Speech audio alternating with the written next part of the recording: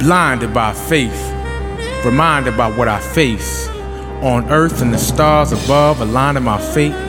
From what I can read by the signs that shine above space, they say my destiny's designed to be great.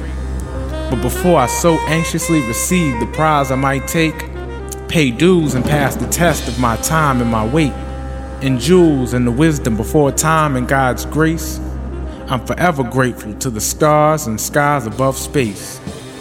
Blinded by faith, but still reminded by what I face. Time and time redefined, still finding my place in space, mentally, geographically. But actually, I know it's connected to the earth's core.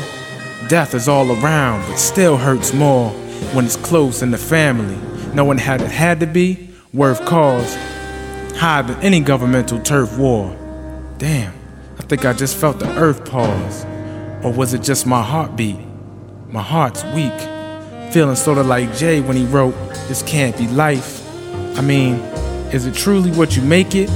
If it's really so sacred, why would you give and take it so quick to make the rest of us feel naked?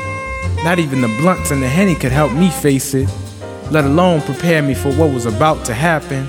The hard-headed and proud ignorance that was about to trap him, like the passenger car door or the seatbelt he was about to get strapped in, and the driver in that fateful accident that barely even scratched him. My insides urging to slap him, provoked to choke and clap him, but really thinking it was all so simple back then.